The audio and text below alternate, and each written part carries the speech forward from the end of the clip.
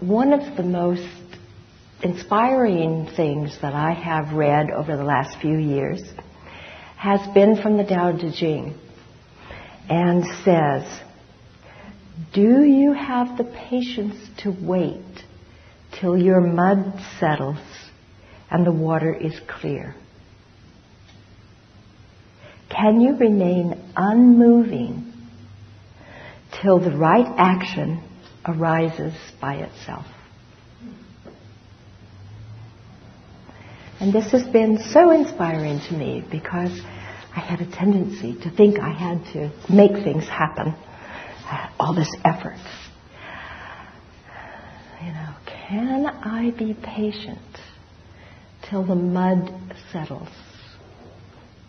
and the water is clear and the right action arises by itself?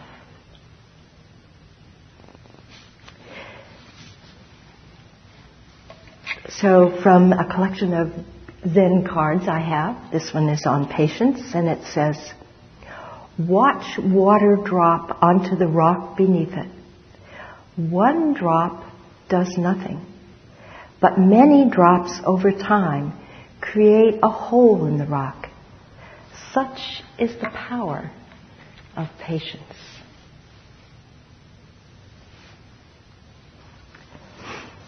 And a story from the teachings of the Buddha,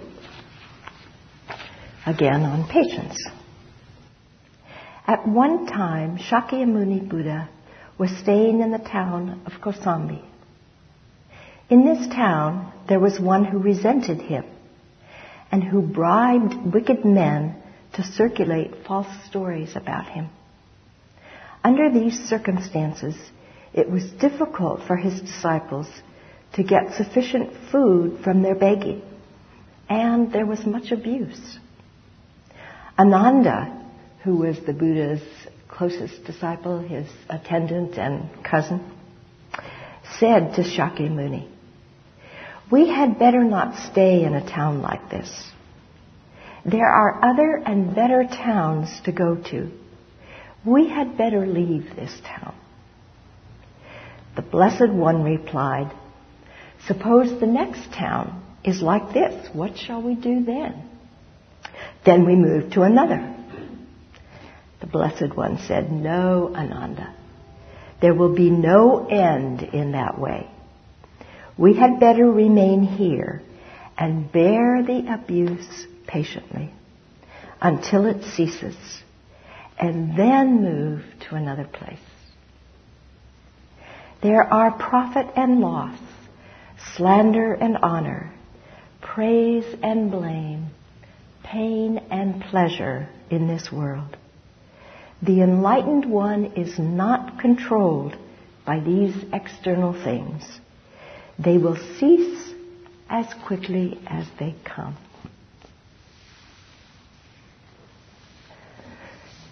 So that's quite a teaching, isn't it? We so often have the tendency to move on, right? Whether it's the next town or the next thing or the next person, the next relationship, whatever. And rarely do we stop and stay with it. It reminds me of, I think it was Jack Kornfield that said, when he's sitting in meditation and he has a pain somewhere in his body, he says he stays with it until the aversion is gone. When there's no aversion, then he moves. It's kind of the same thing. The Buddha says we stay, right, until it's resolved or until it ends. Then we can move to the next town. So in Gil's book, he has a chapter on patience, which I encourage you to read. And in preparing for this talk, I also went to Robert Aiken Roshi's book. Aiken Roshi is a well-respected Zen Roshi who lives in Hawaii. And he wrote a book called The Practice of Perfection. I neglected to say that patience is one of the perfections or paramis or paramitas. They're a little bit different in Zen, but still it's the same thing. Aiken Roshi calls it forbearance rather than patience. But both he and Gil divide patience into three elements, shall we say. For Gil, it's perseverance, patience under insult, and acceptance of truth. And for Aiken Roshi, it's, I have to put on my glasses, gentle forbearance, endurance of hardship, and acceptance of truth. So they're very, very similar, just slightly different wording. So under perseverance, Gil says, this is the practice of understanding our practice and knowing realistically that there are ups and downs, that the gains we make in our practice are not just linear, but that there are, times we feel very, very solid maybe, and our practice is going well. And there are other times we think, oh my gosh, I'm a lousy meditator. And perseverance is that dedication to staying with it, no matter how it seems to be going. Through the ups and the downs and the plateaus, we just keep coming back to practice. We just keep practicing. Aiken Roshi talks about gentle forbearance as the spirit of forgiveness. And there was another piece, I can't remember, I was reading this afternoon, where it suggested also that patience was the spirit of forgiveness. He also says that the Buddha said that the way, or one way you judge a spiritual teacher is by his or her patience. I thought that was pretty interesting. The patience that a teacher shows. So then the second element. For Gil, it's patience under insult. And this has to do with that non-reactivity. That even though you may be insulted, verbally, physically, whatever, there's not that reactivity. There's not that lashing out. But the patience to be with it. And he talks about the civil rights movement during the 60s and how much people had to endure.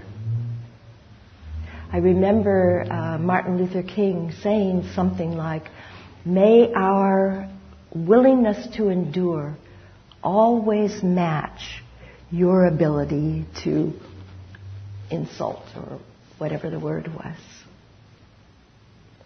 May we always be able and willing to match what is thrown out to us. So for Aiken Roshi, he says, endurance of hardship. And he goes on to say, life is short and it's hard. That's how it is.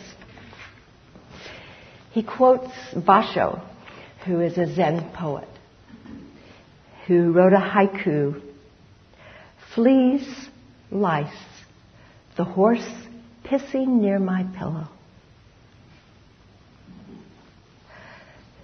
This too. There are fleas, there are lice, there are unpleasant smells. All of these too.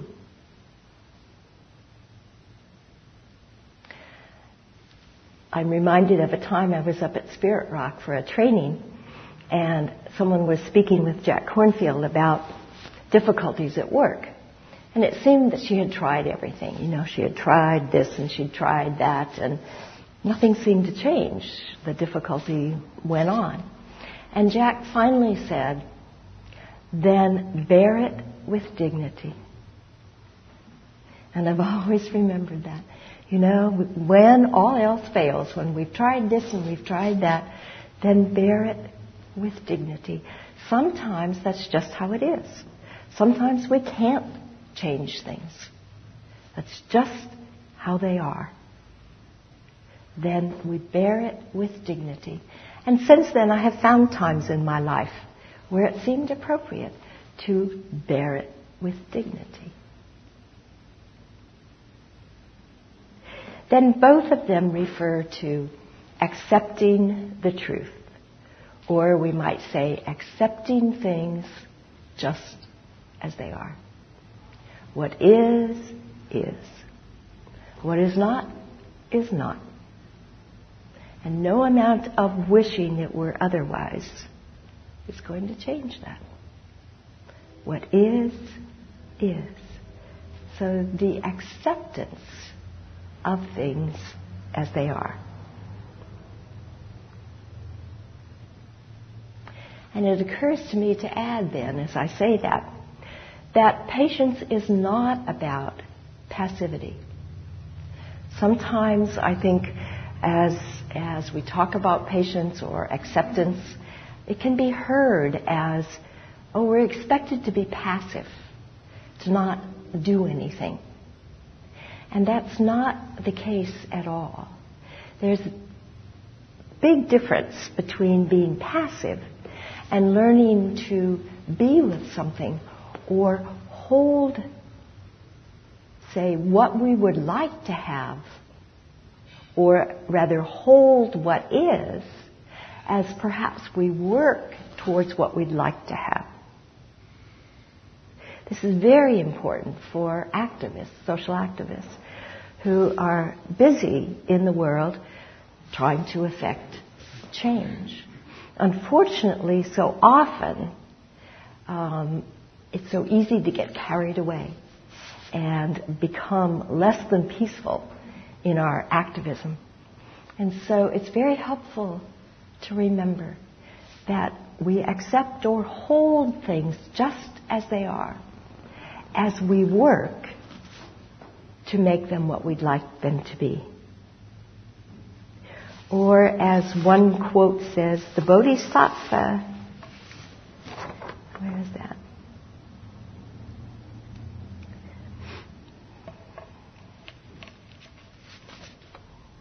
A bodhisattva must endure the suffering created by others, even as she works diligently for their welfare.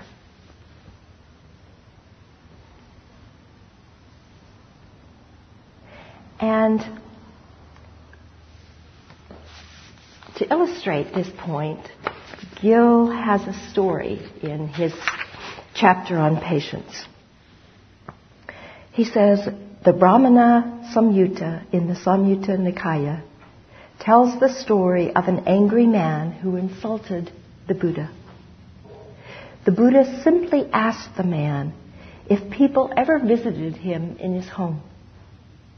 Surprised at the change of topic, the man answered, yes. The Buddha then asked if he ever offered to feed his guests. When the man replied yes again, the Buddha asked what would happen if they refused to accept the food. Who would the food belong to then? The man said that of course it would still belong to him. The Buddha then calmly, and I imagine kindly said, in the same way, I do not accept your insults. They remain with you. Because the ultimate patience is effortless, perhaps the opposite of impatience is not patience, but rather contentment. By not chasing after the whims of the ego, we have the chance to discover a deep contentment that manifests in our life as great patience.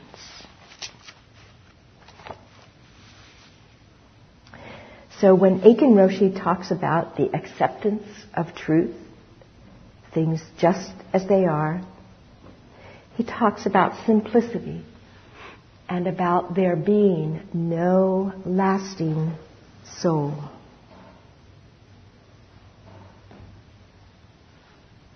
Emptiness.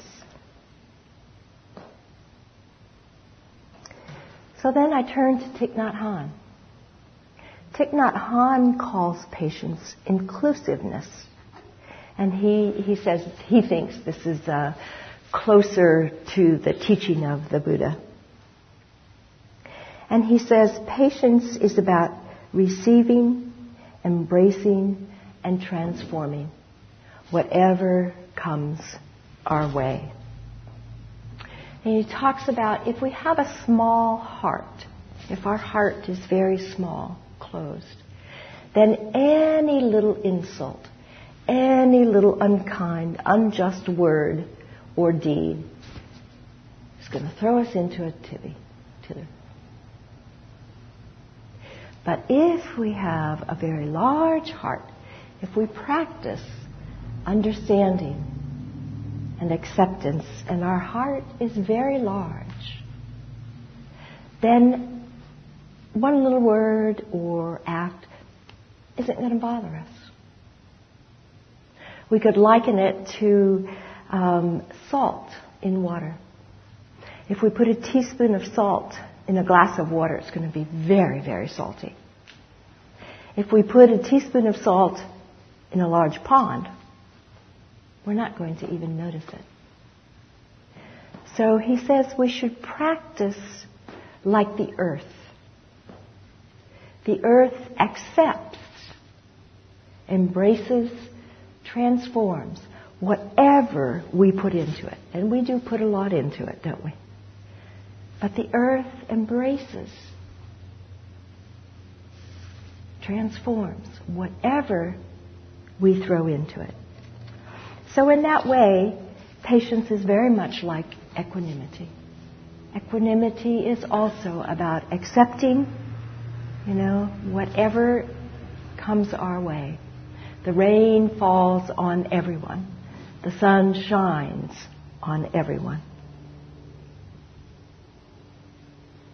And of course, Thich Nhat Hanh always talks about looking deeply to understand and to see clearly what is going on. This leads to our heart opening and the development of patience. Bhikkhu Bodhi talks about patience as being like the ocean, very wide and very deep. And he also suggests that patience can be the transforming of anger. Robert Thurman says patience is the antidote to anger. So if we develop patience, we can handle the anger. We can hold the anger.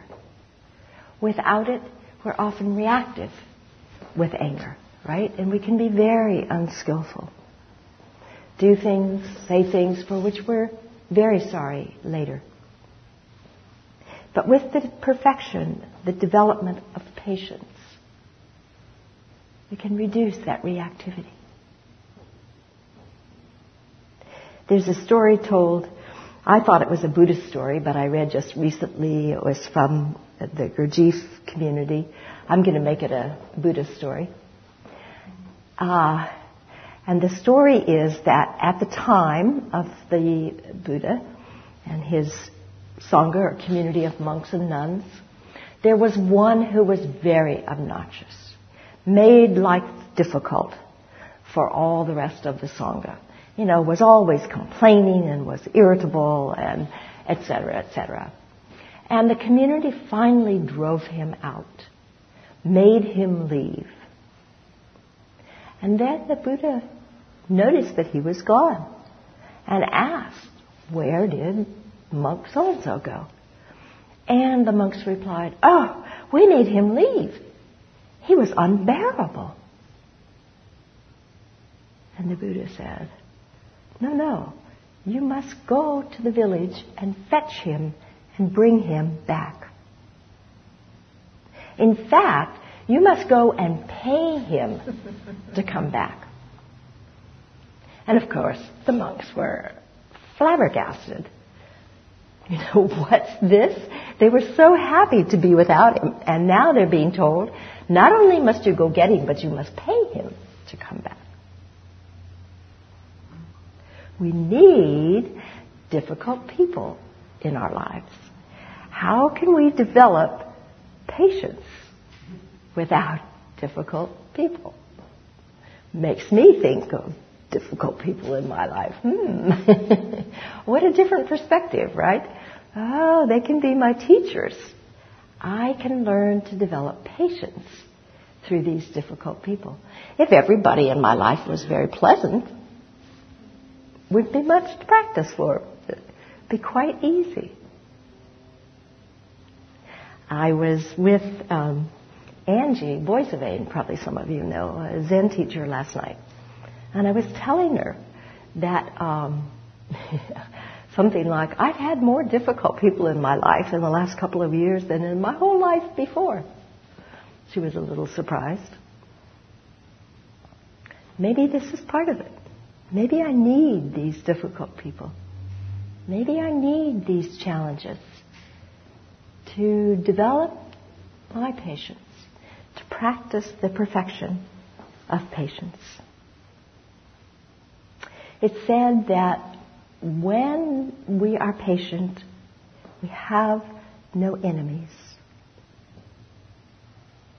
I don't know if that's true, but sounds no. But it sounds like a good place to start.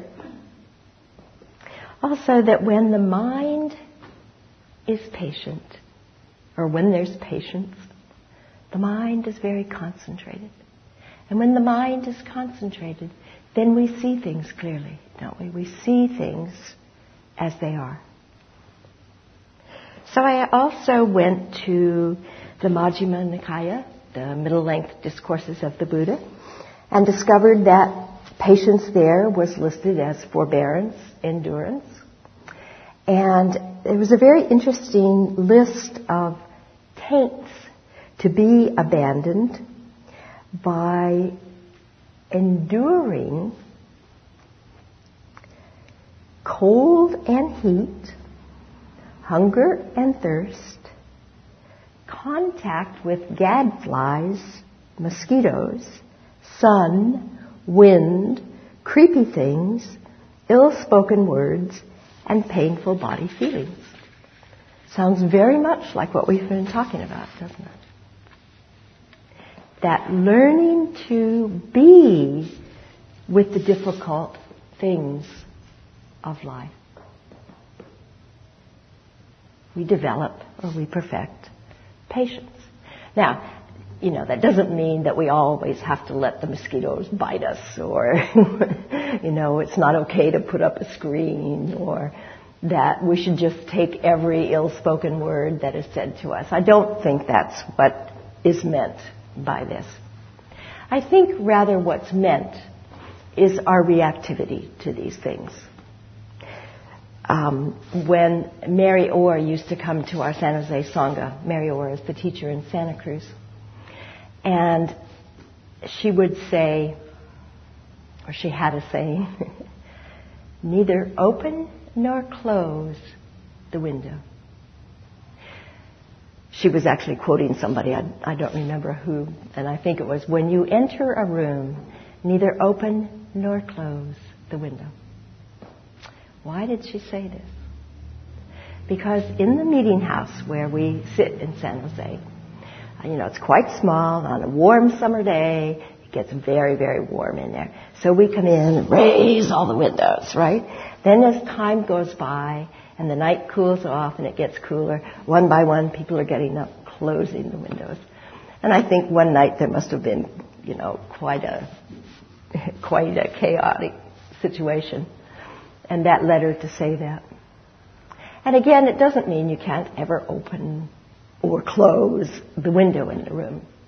But to see our tendency to constantly be opening, closing, or sometimes I catch myself, putting on a sweater, taking it off, putting it on, taking it off, as the temperature changes just a little bit. And then at some point I catch myself, this is ridiculous. I use this teaching with the women that I work with at Elmwood, the Women's Correctional Center in Milpitas. Same thing happens. The room where we meet tends to be warm. Summer, winter, it's always warm. And the women, they're really quite funny. They come in and many of them are pregnant and it's warm and they want to throw open the windows and leave the door open. And there's other women out on the grounds and it's noisy. And I say, no, we're going to close the windows and close the door. And we talk about how life is often, or very rarely, not just perfect. It's always a little too warm, a little too cold. And we can learn to be with that. I don't think they like it very much, but I think they're getting that, at least some of them. Some of them kind of nod when I say that. Things aren't always just as we want them. And it's a wonderful practice to learn to be with things just as they are, whether they're just how we want it or not. And again, it doesn't mean we can't ever change anything. That's not the point. But to see our reactivity and to see how quickly we want to change something. It's hot, we want to cool off. It's cold, we want to warm up. I've had that experience myself just in the last few weeks. I swim several mornings at a nearby pool, and I've been swimming year-round for many years now, so I'm very sensitive to the temperature. I can usually tell you within half a degree what the temperature of the water is that morning. Well, the temperature dropped about 5 weeks ago. It's unclear why, but anyway, it did. And boy, did I get to see my reactivity. It's one thing to swim at 7 o'clock in the morning. It's another to swim in cold water at 7 o'clock in the morning. And it's funny now. I watch my mind. Some days it's like, okay, and I swim and it's fine. I said to the guard on Tuesday, I'm getting used to this cold water.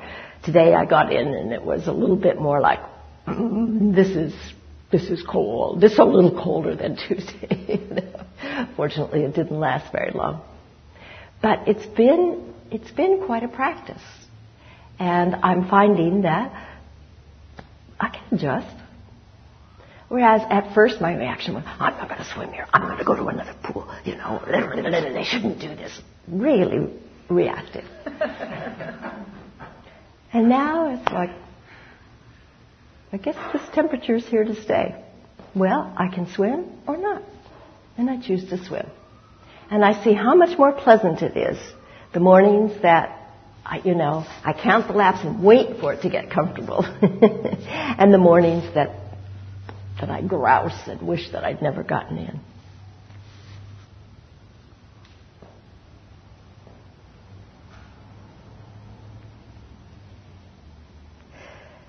So it's a big challenge, I think, the practice of perfecting patience. But a worthwhile one. I think the benefits are great. The equanimity, the peace of mind, the calm that can come from the practice of patience makes it worthwhile.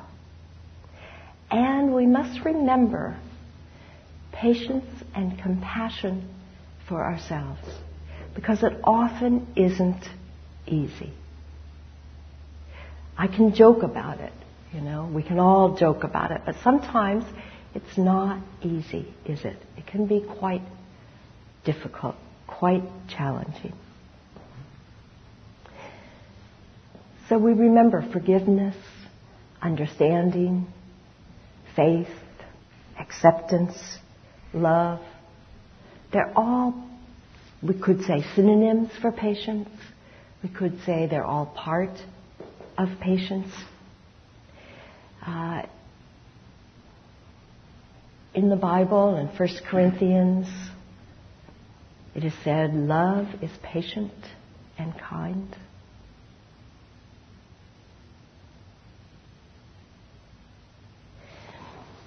So I'll end with a poem by Maddie Stepanek.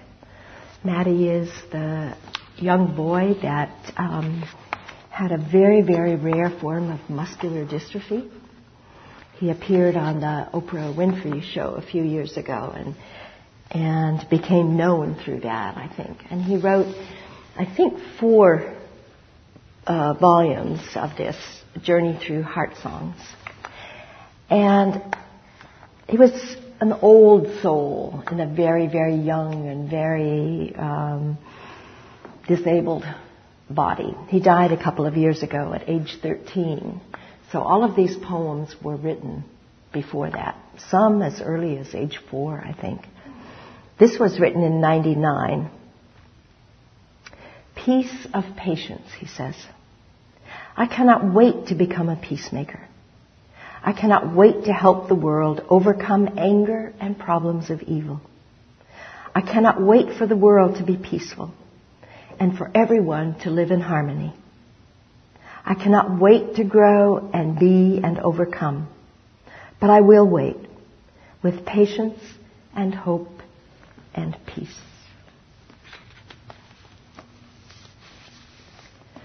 So we have a few minutes. Are there comments, questions? Dick?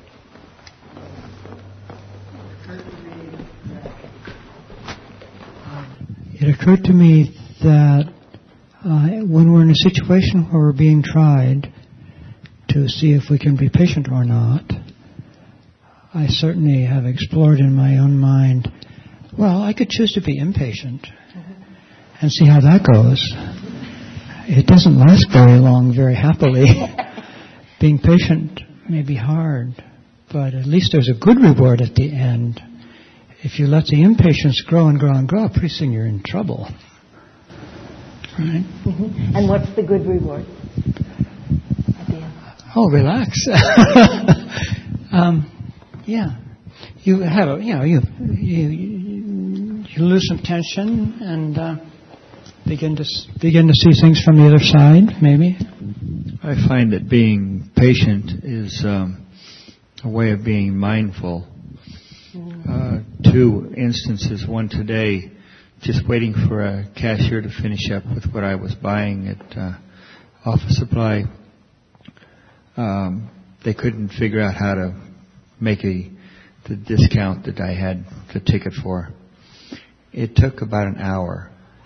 And I'm just standing there just watching them go back and forth and back and forth. And I'm thinking, this is getting ridiculous. I'm going, where am I going? I'm here. And so with this mindful practice, being mindful is paying attention to where you're at while you're there. And another instance, I was going down University, and there was road work going on, and I knew it because I could see how the traffic was stopped at El Camino going to 101. It took almost 5 hours, and I just did it just to see if I could do it. Wow. And I found it fantastic. I'm watching people leave and come and leave and come, and I just stayed there, and I never did get to see the work that was being done on the road. Every once in a while a machine would go by, but I never got to see the work. It was done by the time I got to 101. But I just stayed patiently on purpose. Yeah. For me. Yeah. That's amazing. Above and beyond the Call of Duty, I would say. Do you want to pass it back to Jennifer?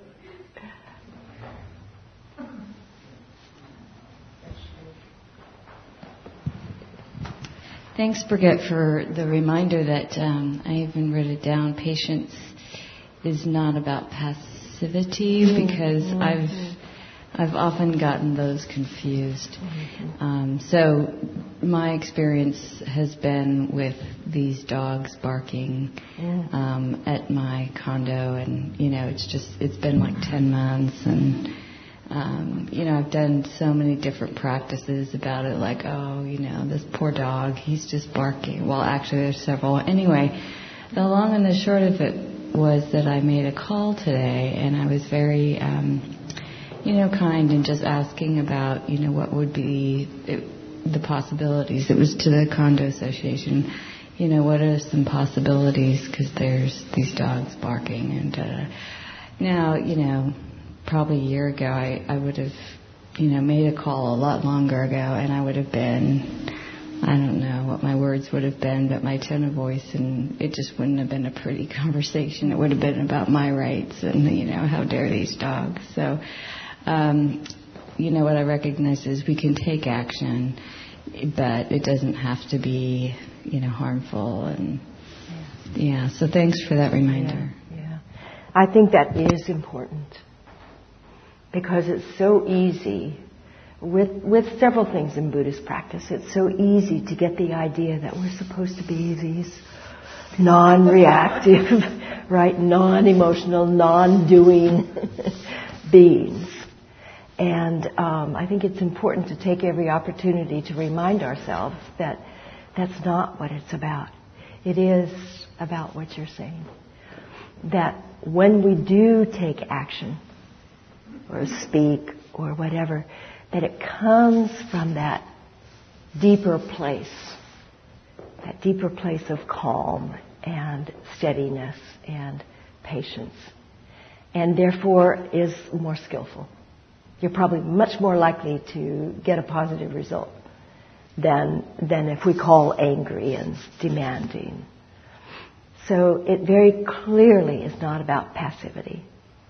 Although sometimes it is about enduring. Sometimes it really is about enduring. If we have done what we can do, we don't see another way, sometimes we endure with dignity. And that may be hard to hear. I think a lot of people react to that, don't want to hear that. But what's the alternative?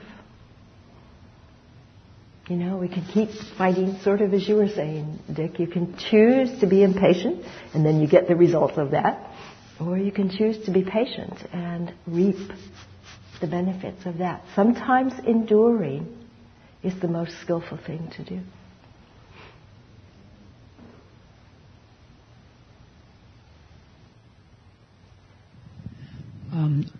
When you were talking about endurance with dignity, it occurred to me right away that that's very different from passivity. Enduring difficulties with dignity is anything but passive. It's very, very active. It seems to take a lot of conscious control, and as well as patience at the same time. Yes. Mindfulness. Right.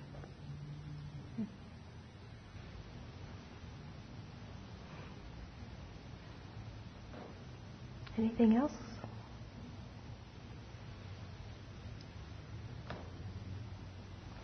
Well, before we sit again, there's also a story from Thich Nhat Hanh on this subject.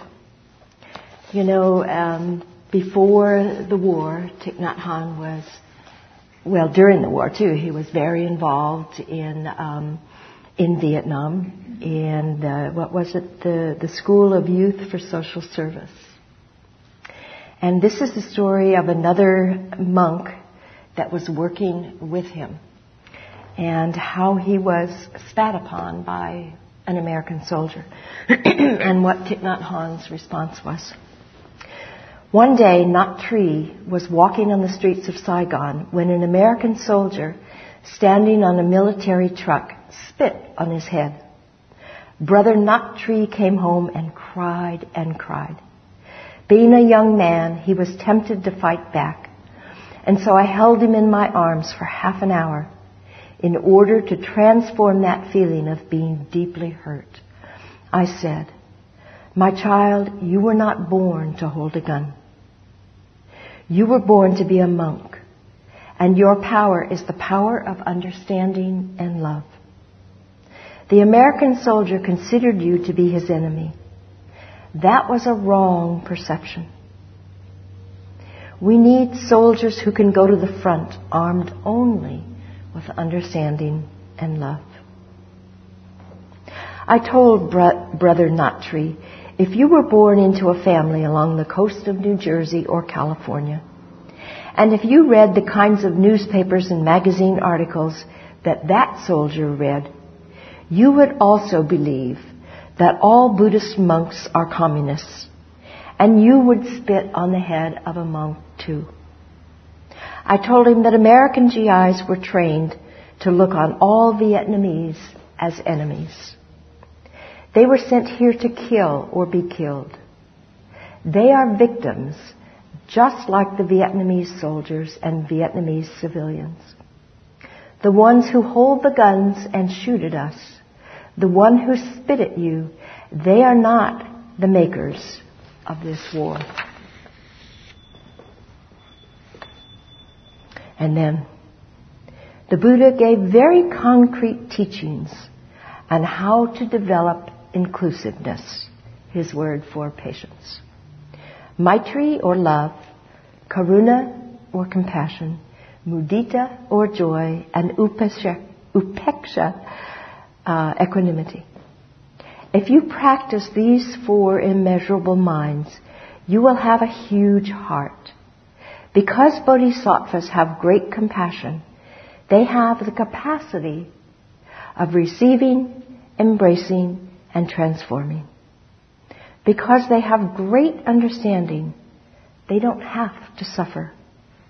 This is a great gift for the world and for the people we love.